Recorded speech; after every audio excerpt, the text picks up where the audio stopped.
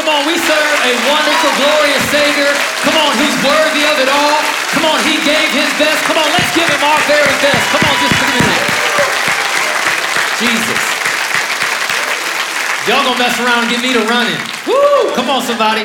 Hey, God bless you guys. You can have a seat. Welcome, Faith Church in Florence. It's good to have you guys here. Come on, let's welcome our Faith Church family in Lawrenceburg and in Shoals. It's good to have you guys in the house as well.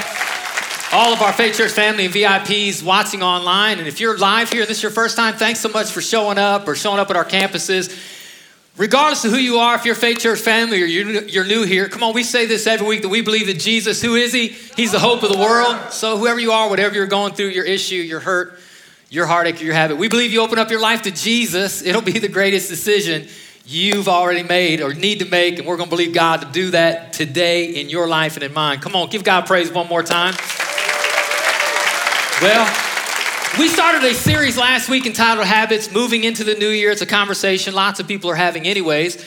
And really the thrust of this conversation isn't because it's a new year. It's because many of us in this room or many of us at our campuses consider ourselves Christians, Christ followers. And so Jesus, he gives us these habits. He gives us spiritual disciplines that help us to move and to grow in our relationship with him.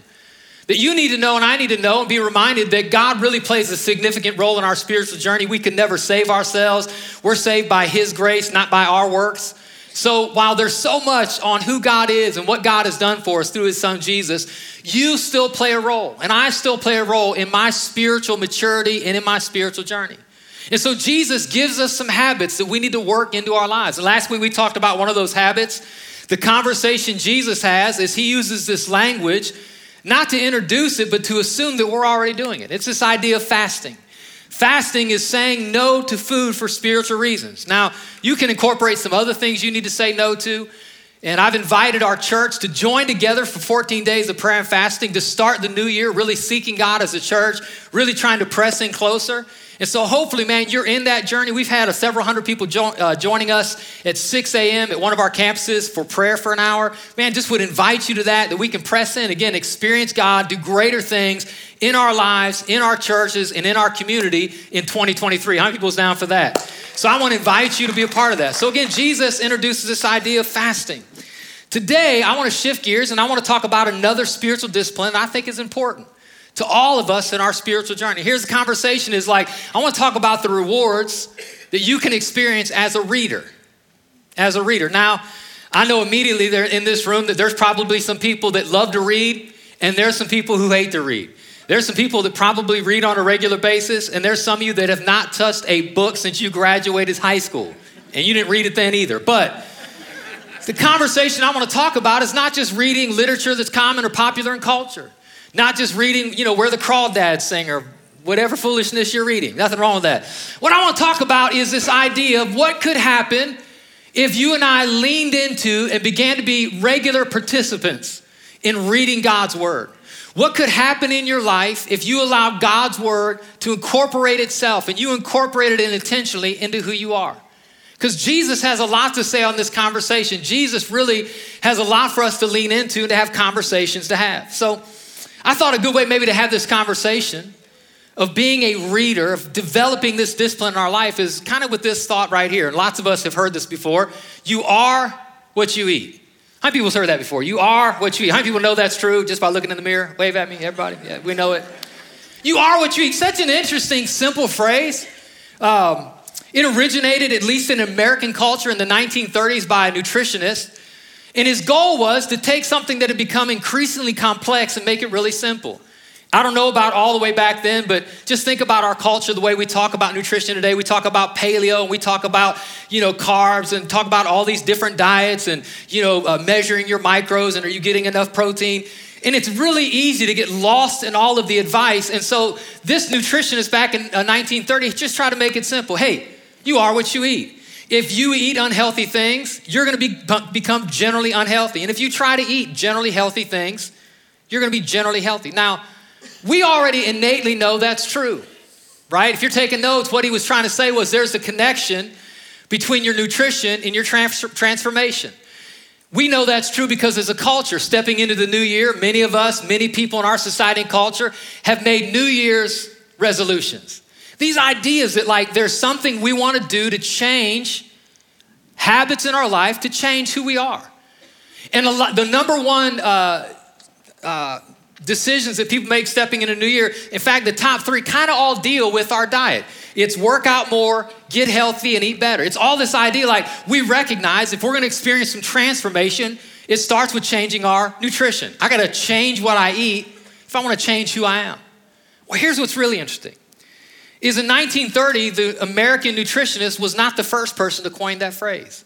In fact, it was said by a French lawyer all the way back 100 years earlier. And when he said the phrase, he said it this way: show me what you eat and I will show you what you are. And he was speaking on this broader thing, not just what you put in your mouth, but he was saying, show me what you devour in culture. Show me the conversations you devour. Show me the literature you devour. Show me the entertainment you devour. Show me what he was saying was like, we tend to become and take on everything that we allow into our lives. And so this idea isn't just about, it's not just about physical nutrients, it's about spiritual nutrients. While physical food is a part of who we are, a part of who we're becoming, a part of our development, you better believe that, again, that there's a connection between nutrition and transformation. Can we get that slide up there, please? Y'all track with me in the back. He says this in Matthew 4, verse 4. Listen to what Jesus says on this conversation. Every voice, let's read this together. He says, people do not live by bread alone, but by every word that comes from the mouth of God. So what Jesus is saying is like, hey, in society that we live, in the culture we live, it'll tell you this, that if you want to change your direction, change your diet.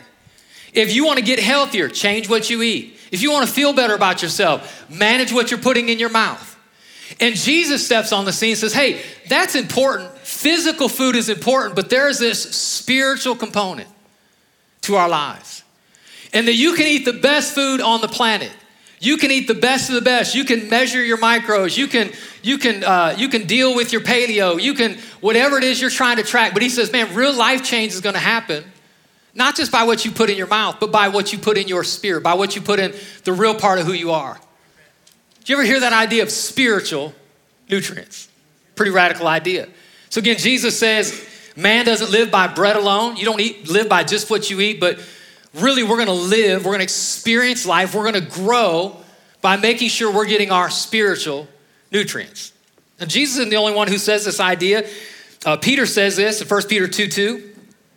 He says, like newborn babies, you must crave pure spiritual milk so that you'll grow into full experience of salvation. So the same way when you have a new baby, you got to give them the bottle. If you don't give your baby a bottle, your baby won't grow up. It'll be malnutrition. It'll not grow and develop the way it needs to. And what God's word is saying is when we come to Jesus, we're brand new babies in Christ. We're spiritually immature, which is why we complain about a lot of the stuff that really doesn't matter. He says, but if you want to grow up physically, you have to get physical nutrients. If you're going to grow up spiritually, stop being spiritual babies. You're going to have to get your spiritual nutrition. What's spiritual nutrition? The Word of God. What's spiritual nutrition? The Word of God. He goes on, he says this. Here's what Paul says to Timothy. 1 Timothy 4:6. We are nourished by the words of faith. You're nourished by the words of faith. Jesus himself, I love his claim, John 6:35. Jesus replied, I am the bread of life. What he was saying is like, there's a component to me when you encounter me and experience me. He says, I feed who you really are. Like there is this, again, spiritual nutrition. Now, if that's true, if what we eat determines who we are, show me what you eat, I'll show you what you are. If that's true, and again, I think it is, just based on how we live currently, if it translates, and it's true, not just on physical level, but a spiritual level, and I think it is, think about this. Are we getting our spiritual RDA, recommended daily allowance? Have you ever thought about that, your recommended daily allowance? Well, there was some research done back about 2 years ago. Actually, a report was just released last year. It's pretty profound. It's kind of this huge study that was done based on how often Christians read their Bible, or how often Americans read their Bible. And I don't really spend a lot of time on that because I think it's fascinating how the church, have you ever realized we do this? How church people or people of faith, how we look at people who are not in church and we judge them because they're not living like church people. Y'all ever notice that? Like, I can't believe they're living like that. Well, they never claimed to love the Jesus we love. They're gonna live like people who don't love Jesus, but if you love Jesus, you're gonna live at a certain level. And so I'm not surprised that people who don't love Jesus don't read the Bible, but people who love Jesus ought to dig into the Word of God and get their spiritual RDA. So I read a study, the most recent one I could find was done in 2019 by Lifeway Research, and they did a large study of how American Christians, people who call themselves believers, Christ disciples, how often they read their Bibles. And what they found I thought was pretty fascinating. I was shocked really this first category was as high as it is, but what they found was that 30% of people who call themselves Christians say they read their Bible every day. Let's give it up for the 30%, every day. Pretty fascinating. But then it said this, the next 30% said they read their Bibles about once a week to a couple times a week. So not every day, but several times a week. 30% say they pick up the Word and they have a spiritual meal. Then 10% said that they read their Bibles a couple times a month. The next 10% said they read their Bibles anywhere from every couple months to once a month. And then 10% of Christians said they never read their Bible. Now, here's what's interesting with that is if it's true, if you can only be physically strong and grow physically with physical nutrients, come on, what would happen if we applied the same percentages to spiritual food or physical food as applied to spiritual food? I'm just telling you, a lot of us are focused physically, but we are starving spiritually because some of you in this room or in one of our campuses, you're the 10% that never dig into God's Word. You're some of the 10% that maybe once every couple months you will crack the pages and peel back the pages of Scripture. But I'm just telling you, if we need physical food to grow, we need spiritual food to grow. And there's something God has for you, called you to do, called you to walk in, called you to experience that you can't do it on your own. He has given us the spiritual RDA, recommended daily allowance to walk in all that He has for us and to know who He is. Come on, somebody. Are you devouring the Word of God? Think about everything that God's Word promises that it is. You may not know this. You might say, Pastor, tell me, like, why do I need the Bible? Isn't the Bible just a book? It's not just another book. It's God's Word. And what we find out when you dig into God's Word, when you devour God's Word, when you start getting your spiritual RDA, I'm just telling you, God's Word will do some pretty profound things in your life. It has the capacity to help us become like Christ. You become more like Jesus when you start getting to God's Word. God's Word will give you the strength for spiritual battles. Come on, if you're fighting a fight, anybody here in the middle of a fight, if you want to get the strength you need for victory, you're going to find it in the pages of Scripture. God's Word gives us a revelation of our Redeemer. Not who culture says He is, not who you grew up thinking He is, but I'm just telling you, if you want to meet somebody, go meet Him for yourself. Don't get secondhand information. And the way you get firsthand information of who Jesus is to peel back the pages of Scripture and let Him introduce Himself to you. Come on, somebody. That's what God's Word does. God's Word gives us the wisdom to navigate life. If you're not sure how to handle situations, you will find throughout the pages of Scripture principles to apply to your parenting, to apply to your finances, to apply to business, to apply just to life in general. God's Word reveals to us that it's a mirror that reflects ourselves to us. It's a hammer that breaks us. It's a fire that purifies us. It's a candle that melts us. It is a lamp to our feet and a light to our path. It is something that every Christ follower desperately needs, because if you need physical food, you need spiritual food. Come on, somebody. Are you getting your RDA? Paul says this in 2 Timothy chapter 3, verse 16 and verse 17. I'd love for everybody to read this, all of our campuses. He says, all Scripture is inspired by God. And what is it? If somebody told you you don't need the Bible, or I don't really understand it, or it's not helpful to me, listen, the Bible, God's Word, His spiritual nutrients to our life, it is useful. What's it useful for?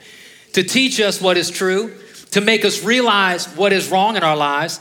It corrects us when we're wrong, and it teaches us to do right. And watch this, God uses it to prepare and equip His people to do every good work. The only way you can really grow in your faith, the only way you can become who God's called you to be, is to get into God's Word. Now here's what's really crazy is a lot of us maybe in this season, there's some things you're praying for. I have found in my own life sometimes things I'm praying to God about that I don't see happen in my time frame, which can be frustrating. God doesn't do what I think He should do when I think He should do it. But here's what I found out is true. is a lot of times I'm not waiting on God. What I have found is a lot of times God's waiting on me. That I'm not ready for the thing I'm praying for. And if he allowed me to experience the thing I'm praying for, it would hurt me and not help me. I wanted to drive when I was 10, but I wasn't ready. I couldn't reach the pedals, right? At some point, you're physically able to drive. That's when you can get your driver's license. And God knows where you're at, what stage of life you find yourself. And while you might be praying for a spouse, you may not be ready for a spouse. While you might be believing for a business, you're not ready for a business. And the way you prepare yourself for every good work, the reason God created you is you can only develop to that level by getting into God's word. Listen to me. I know some of you guys, man, you're believing for some stuff. And if the reason you're in your business isn't just for a paycheck, God put you there for a purpose. I know you like the house you bought, but you're not there just to live in that house. God put you in that subdivision. God put you on that campus. I know you apply to other campuses, and the reason you got into that school is God put you there, not just for your education, but he has a plan and a purpose in the place that he has put you. And the only way you can walk it out and fulfill it is to have the nutrients you need to develop in the person God's called you to be. And you find that in God's word. Unfortunately, there are way too many Christians who are focused physically and starving spiritually. And so I just want to just issue this challenge. What would happen? What would happen in your life? What would happen in my life? What would happen in our church if we all started to get our spiritual RDA, recommended daily allowance? There's a story I want us to lean into for a few minutes. There's so much I'm going to leave out. It's such a big story. But there's just a piece of it I want to talk about today that's really, really profound and helps us to see what can happen when real people start to really dig in and to open themselves up and experience God's word. There's the nation of Israel. Many of you guys obviously know the story. The nation of Israel, God raised up, God birthed the nation of Israel. They found themselves as slaves in the land of Egypt. God delivered them and took them into this promised land, into this land God gave them. In the story we're going to read, it picks up in the books of Chronicles and Kings. There's 4 books in the Old Testament, 1st and 2nd Chronicles, 1st and 2nd Kings. And those 4 books are about kings, which is why it's called Kings.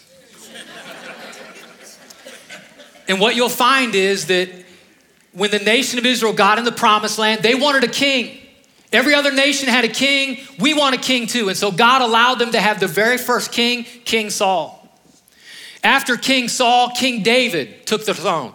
King David was, at one time when he was much younger, David and Goliath.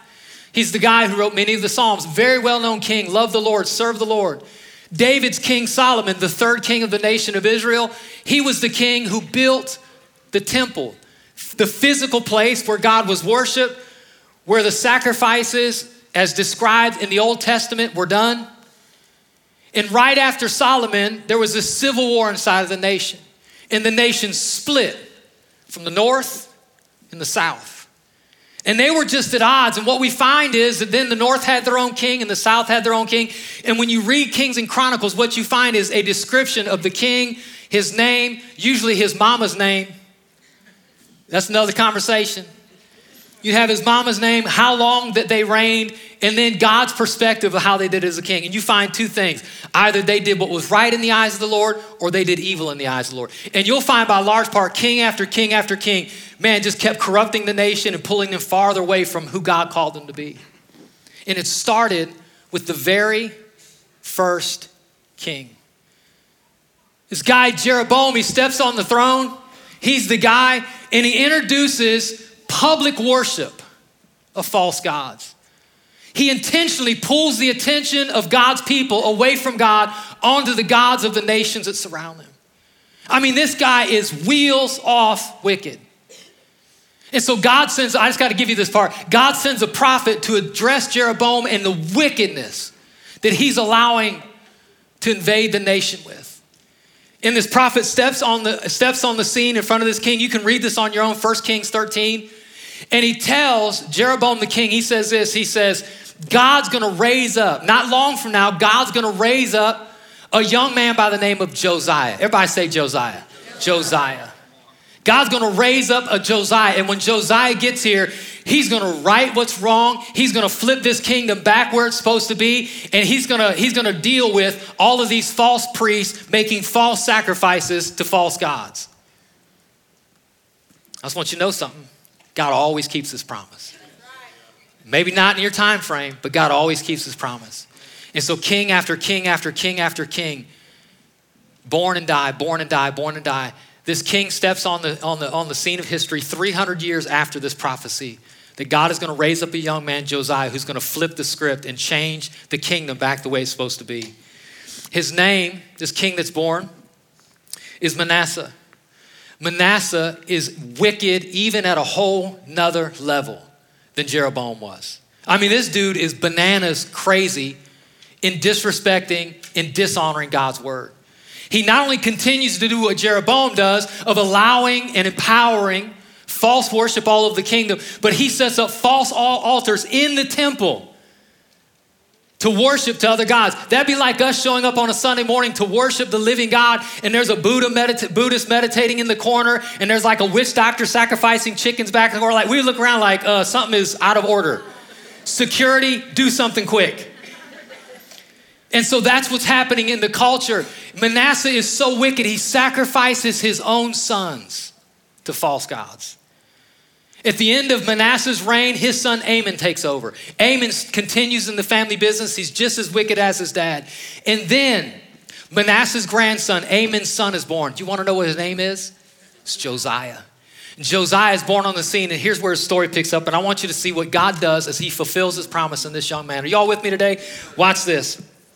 It says in 2 Chronicles 34, verse 1, it says, Josiah was 8 years old when he became king. And he reigned in Jerusalem 31 years. And he did what was pleasing in the Lord's sight and followed the example of his ancestor David. And he did not turn away from doing what was right. Wouldn't you love that to be said about your life? Steve did what was right in the eyes of the Lord. That's a great word. Wouldn't you like to say, I want you to just take your name and just insert it and just say that out loud. Steve did what was right in the eyes of the Lord. Come on, say that together. Did what was right in the eyes of the Lord. So he lived his life as a king, and then it gets into, well, how did he do it? I'm glad you asked. Watch this. In verse 3, watch this. During the 8th year, so he's 8 years old, he's a kid king, because that culture was when dad died, the oldest son took over. And so when dad died, he was 8 years old, but God put Josiah as the king of the nation. And watch this, during the 8th year of his reign. So how old was he? I'm glad we're in church and not math class. I swear I heard like a 24 out there somewhere. 67? Sweet Lord, help us. He was 8, you add 8, and you get 16. Give him enough time. We'll always land at the right answer. During the 8th year of his reign, Josiah, watch this wicked nation that have lost their way, that's worshiping false gods, sacrificing to false gods. In the 8th year of his reign, while he was still young, Josiah began to seek the Lord. I'm just telling you, if you want your life to change in 2023, it's not just going to happen in the gym and the dinner table and in the marriage. I just want you to know, if you will begin to seek the Lord in 2023, the promise that he made will happen. If you seek him with all of your heart, you're going to find him and life change will happen. Now, here's what's crazy about Josiah is, think about this. His granddaddy and his daddy, they set up a nation of wickedness. But Josiah, the way God's word was moved from generation to generation, thousands of years ago, was typically through oral tradition. Everybody didn't have copies, physical copies of the Bible. Most people couldn't read. And so Josiah grew up hearing these stories about Jehovah God, about this God who parted the Red Sea, about this God who judged Pharaoh with 10 plagues and made sure that his people were set free, about this God who gave them the promise. He heard all of these stories and all the expectations of this God. But when he looked around, he saw his people worshiping all these false gods. And so he said, you know what? I'm not going to go the direction of all these false gods. I want to seek the God that I've heard about. And Josiah, come on somebody, at 16 years old, began to seek the Lord. If Josiah can seek God in the crooked culture he was a part of, I want everybody in this room to know something. Our culture is backwards and upside down as well. But in our culture, we can begin to seek the Lord as well. And so he started seeking God. And watch this, then this, in his seeking, something happens. It says this, then the 12th year, how old was he? 20. People afraid to answer now. They're like, hang on, 12, 13, 14, 20. At 20 years old, how old was he? 20. Then in the 18th year, In the 12th year, he began to purify. Everybody say purify. He began to purify Judah and Jerusalem, destroying the pagan shrines and the Asherah poles and the carved idols and the cast images.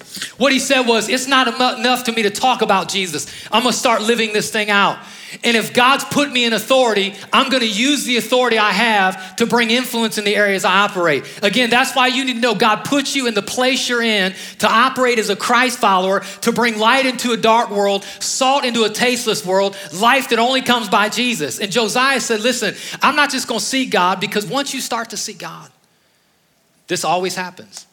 When you begin to seek the Lord, you'll start to find him, and you'll start to find out what he's really like.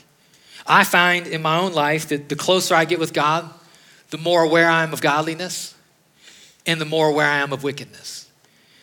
The closer I get my relationship with the Lord, the more I start to just sense what I believe God wants me to do and the way he doesn't want me to live. I remember the very first time as a young believer finding a Bible. Again, I gave my life to Christ when I was 17, didn't have a Bible. And I remember as a young kid digging through my parents' closets, because that's what some young kids do. And I remember as a kid seeing my mom had a Bible in a box. And I remember going in and pulling this Bible down. It was an old King James Bible. And I didn't know you shouldn't always start, like I learned reading books, you start at page 1. That's not always the best way to read the Bible, because the Bible is not a book, it's a collection of 66 books. And so I started reading, and it was a King James book. I never heard the word thou and thee until I started reading that book. But I remember this, when I started reading that book, I remember what started jumping out at me. I remember, man, I would read something and I would think, do people know this? I remember, man, reading who Jesus was and what Jesus had done. And I remember, man, this fire rate, like somebody needs to tell some people about how amazing this God is. Somebody needs to tell people, man, this world's given him a crooked and corrupt name and character. Man, this is a God of love and passion and joy who pursues his people and doesn't give up. Like somebody needs to tell the world who this God is. And Jesus is like, well, as long as you're talking about it. I'm here today standing on this platform because of what God did in my life when I started getting my spiritual RDA, recommended daily allowance. So this young kid, Josiah, shows up as king in a crooked, upside down, sinful culture. And he begins to seek the Lord. And then he begins to purify the kingdom. And then I want you to see this little element that's thrown in that's really, really powerful. It says this, verse 8, in the 18th year. So how old is he? 26. We ain't having church next week. We're just having math class. Y'all come ready. We're going to start with the addition tables. Work our way up to never mind. In the 18th year of his reign, after he purified the land and the temple, Josiah appointed Shaphan, son of Azaliah, Messiah, the governor of Jerusalem, Joah, the son of Joaz, the royal historian. Watch this. What's he appointed him to do? To repair the temple of the Lord. After decades of wicked kings not doing what God commanded, the temple where the sacrifices to the living God were to take place had fallen into disrepair. And here's Josiah. He's seeking the Lord. He's purifying the nation. Now he says, let's get God's house back in order that we can worship there. And so these people go in and they're mopping and cleaning and painting and they're getting the house back in order. And watch this. It says this, while they were bringing out the money collected at the Lord's temple, Hilkiah the priest found the book of the law of the Lord that was written by Moses. This was a people who was about the book. Like we today should be people who are about the book. And because of all of the wickedness and people losing their way and getting distracted, they lost track of the Bible. They lost the word of God. And when you lose truth, or when you lose absolute truth, you will begin to replace it with relative truth. And we live in a culture that's great at trying to tell us what's relative with truth. That sex, that culture, the morality, it's just all relative. Now, while that's what culture says, that's not who the God we is. He is the way, he is the truth, and he is the life. And the only way you'll know that, walk in that, live that, and experience it is if you're people of the book. Are you getting your spiritual RDA? So they find the Bible that's been lost. And watch this. This guy runs. He's got the Old Testament. He runs back to the king. And it says this. He hears what's written, and he tore his clothes in despair. So Josiah removed all detestable idols from the entire land of Israel and required everyone to worship the Lord their God. And throughout the rest of his lifetime, they did not turn away from the Lord, the God of their ancestors. What's so interesting is Josiah only knew in his own nature what he thought was right. Remember, it said he cleared out the land. Well, then once he got the word, once he really heard what the word really has to say, he said, man, we're not really living this thing out. And he made a proclamation that the entire nation come back and serve the Lord. Revival broke out in an entire kingdom because they found the book. Life change happened because they started getting their spiritual nutrition. And it just didn't happen to a king, an entire nation experienced revival. What's gonna change this nation, there's so many pastors that stand on platforms and will say things like this: we as a nation, we need to get back. We were a Christian nation and we need to get back to being a Christian nation. Okay, so you're telling me everybody in this nation was always Christian? That's not true. You know what's gonna change this nation? It's not if we get back to being a Christian nation. What's gonna change this nation is if Christian people get back to being Christian people. Then we will influence the nation that we're a part of. But we can't get back on our own opinion. We can't get back just on what people say we should be.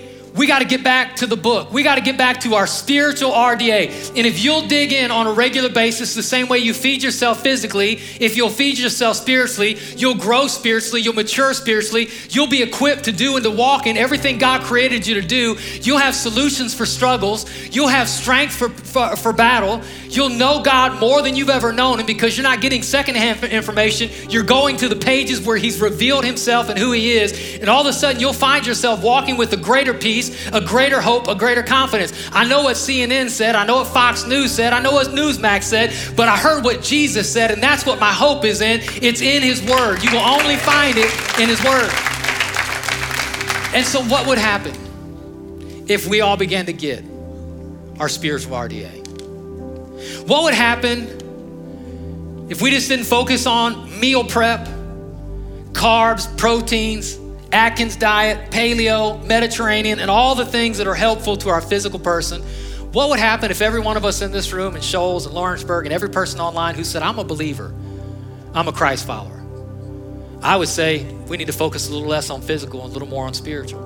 And while you need physical food to eat to sustain your physical person, you need spiritual food to eat to sustain your spiritual person. And Jesus said that spiritual food is his word. And so here's the challenge. I want to ask everybody in this room, everyone at all of our campuses, to join me, to join together for the rest of this month and make a commitment to read one chapter a day. The Gospel of Luke, the third book in the Bible, which is a great place to start if you're new to the Bible. The story, the life, the birth, life, death, and resurrection of Jesus is a great place to start. Luke, there's 24 chapters in it. There's 23 days left in the month starting tomorrow. So if tomorrow you'll read one chapter in Luke a day, and in the rest of the month, take one day and read 2 chapters, you will have finished the book of Luke. And I'm less concerned, and I think God is less concerned with the accomplishment of finishing a book and just more concerned with consistently getting some spiritual nutrients. You're gonna read some stuff you don't know. I still read stuff that I'm like, I'm not really sure what that means. Don't get hung up on what you don't know. It's written in a culture and a context that sometimes is a little hard, but generally you'll find God speaking principles and promises and commandments that you can look and say, like, I don't need a pastor to explain that to me. Do not commit adultery. Like, that doesn't need a lot of explanation.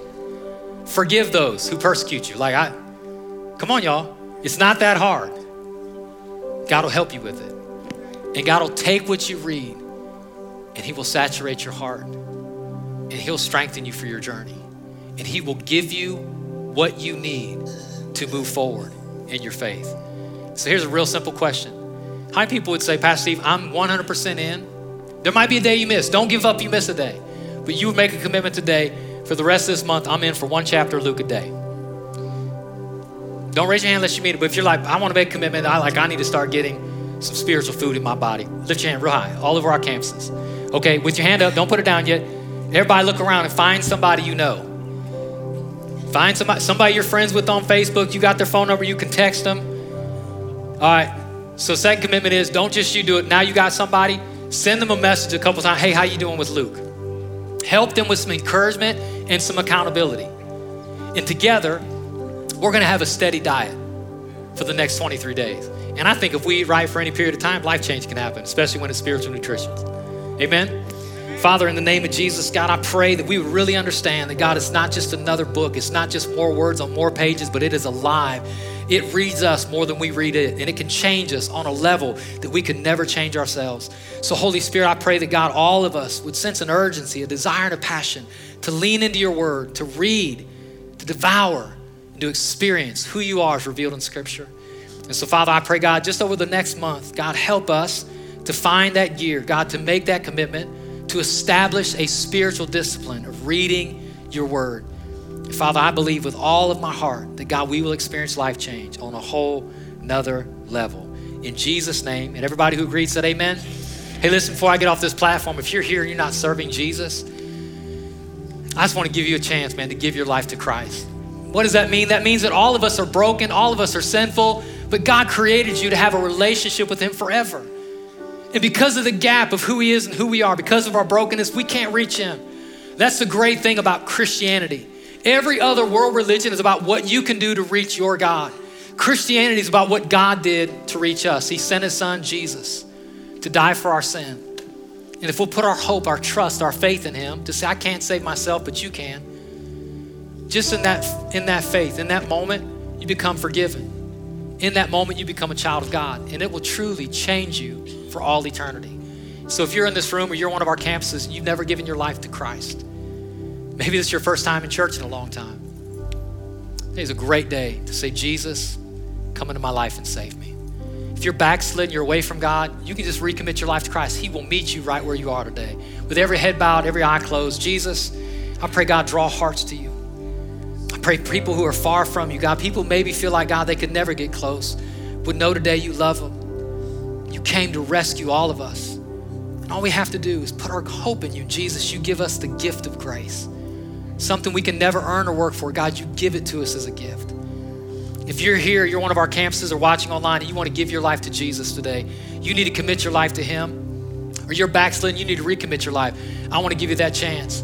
I'm going to lead in a simple prayer. If you say, Pastor Steve, I want to include it in that prayer. I want to give my life to Jesus today. I want you to lift a hand real high. Come on, all over this room.